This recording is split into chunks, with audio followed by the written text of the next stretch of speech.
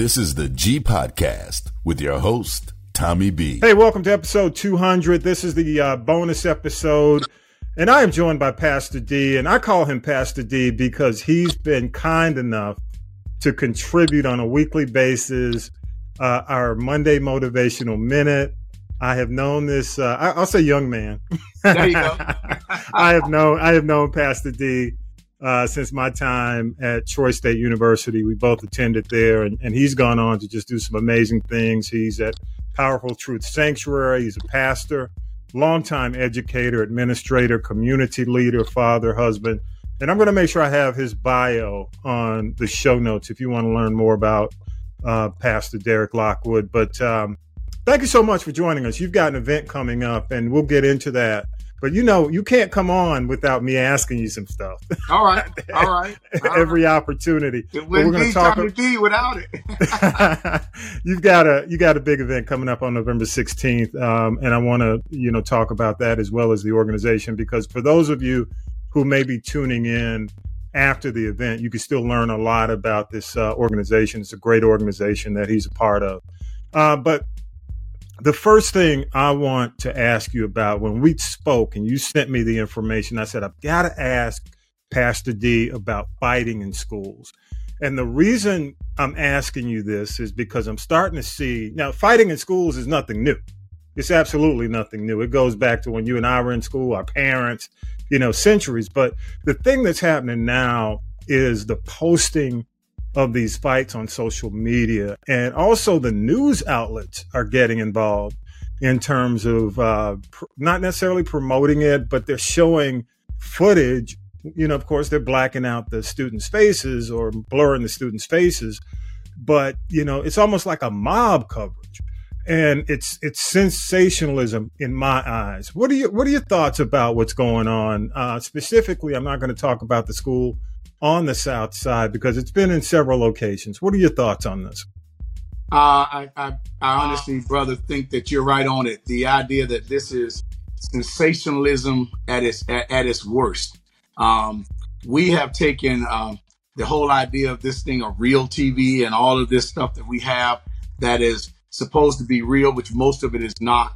And now we've encapsulated it into education. Education used to be a safe space. It used to be a place where someone could make mistakes and still grow. But now we're into the idea that everything's live and it's real. And this whole lack of respect, that's the thing that bothers me more than anything else. We have a culture and a generation that's totally lost or haven't been taught what life really is all about, or more importantly, the value of life. And so we see what we see in schools because kids, and even to a certain degree, administrators and parents especially have forgotten the simple fact that the Bible says, come, let us reason together. Let us work things out. And instead of, we used to fight with our fists. Now people fight with guns and all kind of other things. So we're in trouble in a lot of aspects because education learning has become second place. It is a social club. It is a place to be where you can be seen and heard and do Instagram posts and all kind of other things to see how many likes you have. And your brain is being checked. And even when teachers are trying to push the envelope and challenge you, on educational principles, those things take a back seat when it comes down to students who don't get what they want when they want it. And then you have parents who come behind them and support the culture. So specifically when you're talking about the filming and all the other media coverage, I think it's a microcosm or an outgrowth of what happens in society. Mm-hmm. And what we see on a regular basis with so-called reality TV, that's what we're seeing in reality education, reality schools. We're seeing the worst instead of the best. Well, let me ask you, because I look at it from a standpoint. Let me step back as a podcaster, okay? And, I see a lot of things because I spend a lot of time on social media because I'm constantly posting our content. Right. One of the things I see from this generation, and I'm not trying to point a finger or chastise the parents, but, a lot of these parents,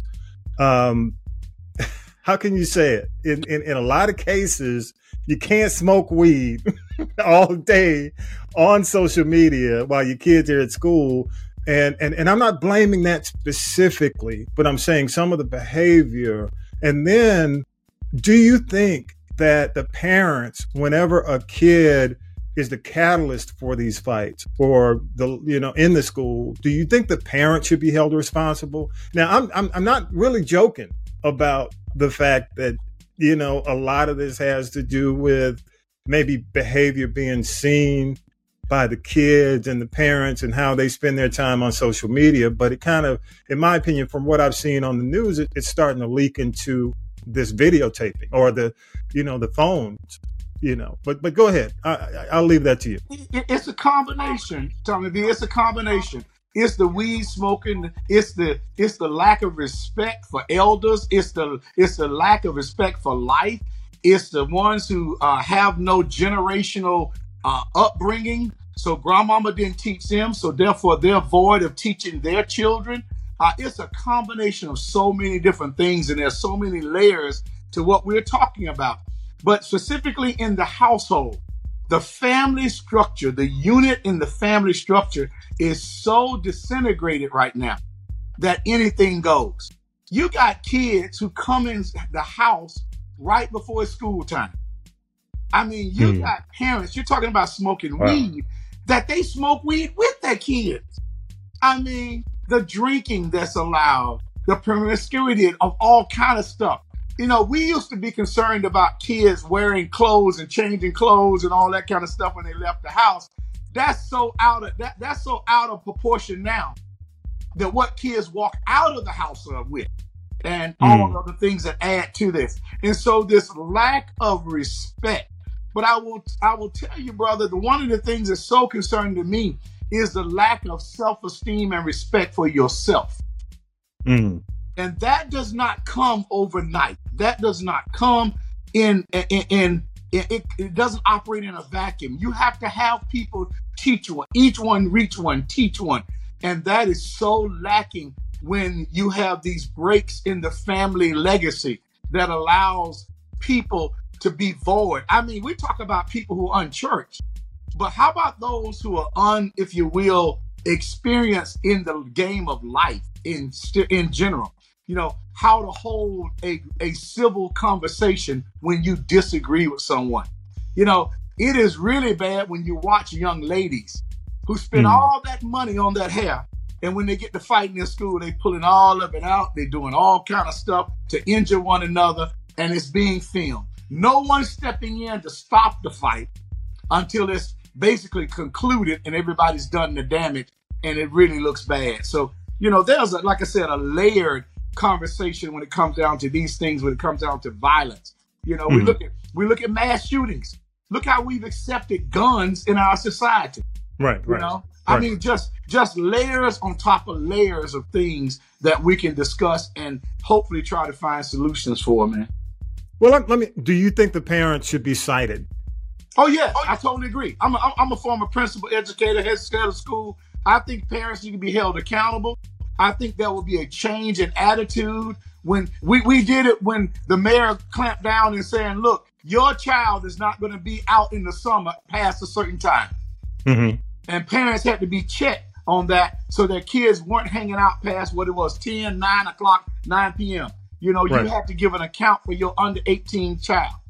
I love that because it puts some accountability into place. But I definitely think parents need to be cited. There may be extenuating circumstances. You can handle those on case-by-case basis. But truth be told, yes, I firmly believe that parents need to be held accountable. They used to be held accountable. They used to be like, ma'am, sir, your child is in trouble. And they can't come back to school until you come up and show your face in school and give an account of this behavior.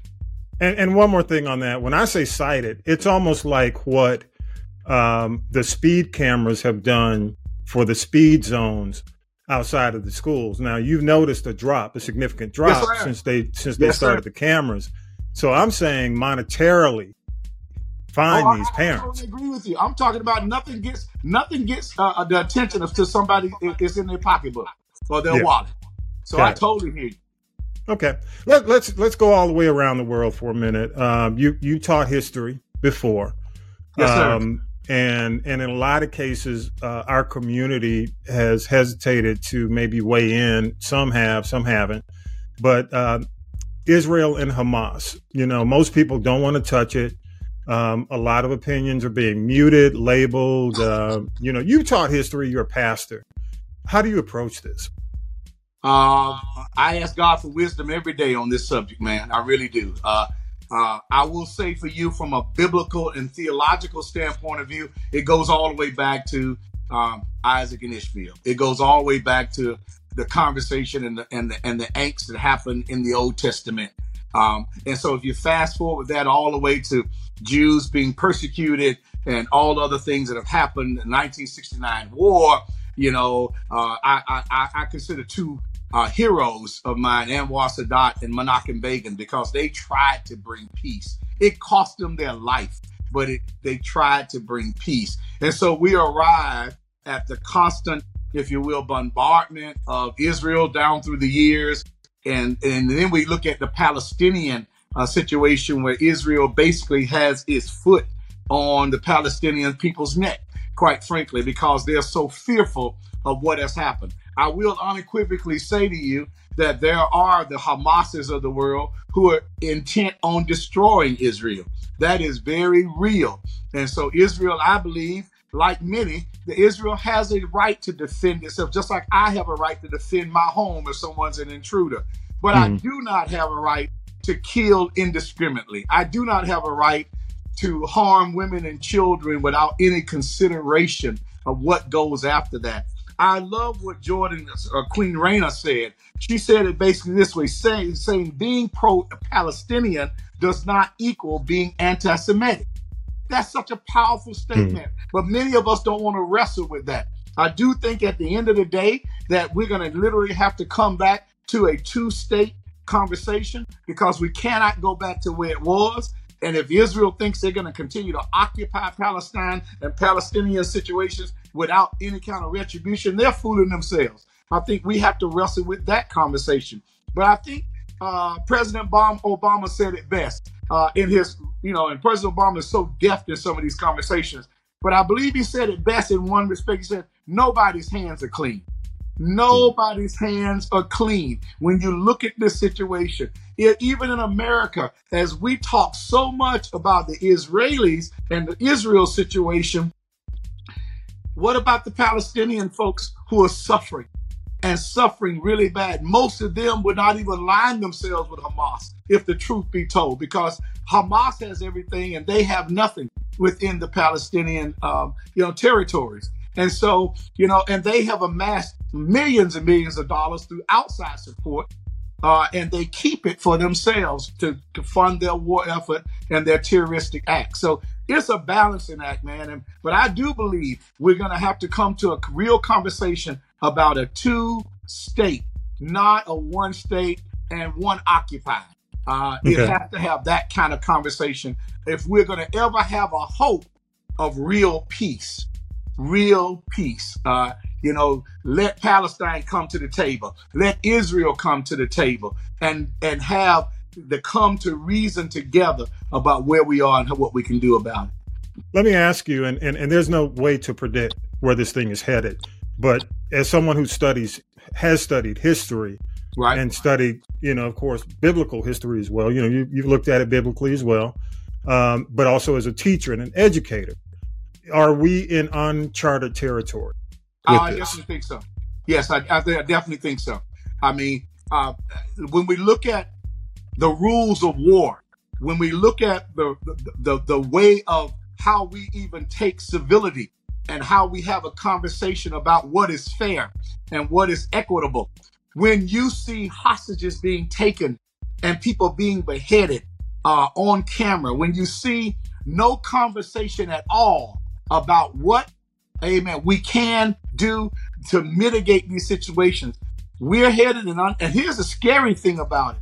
If others get involved, this is the one that really bothers me more than anything else.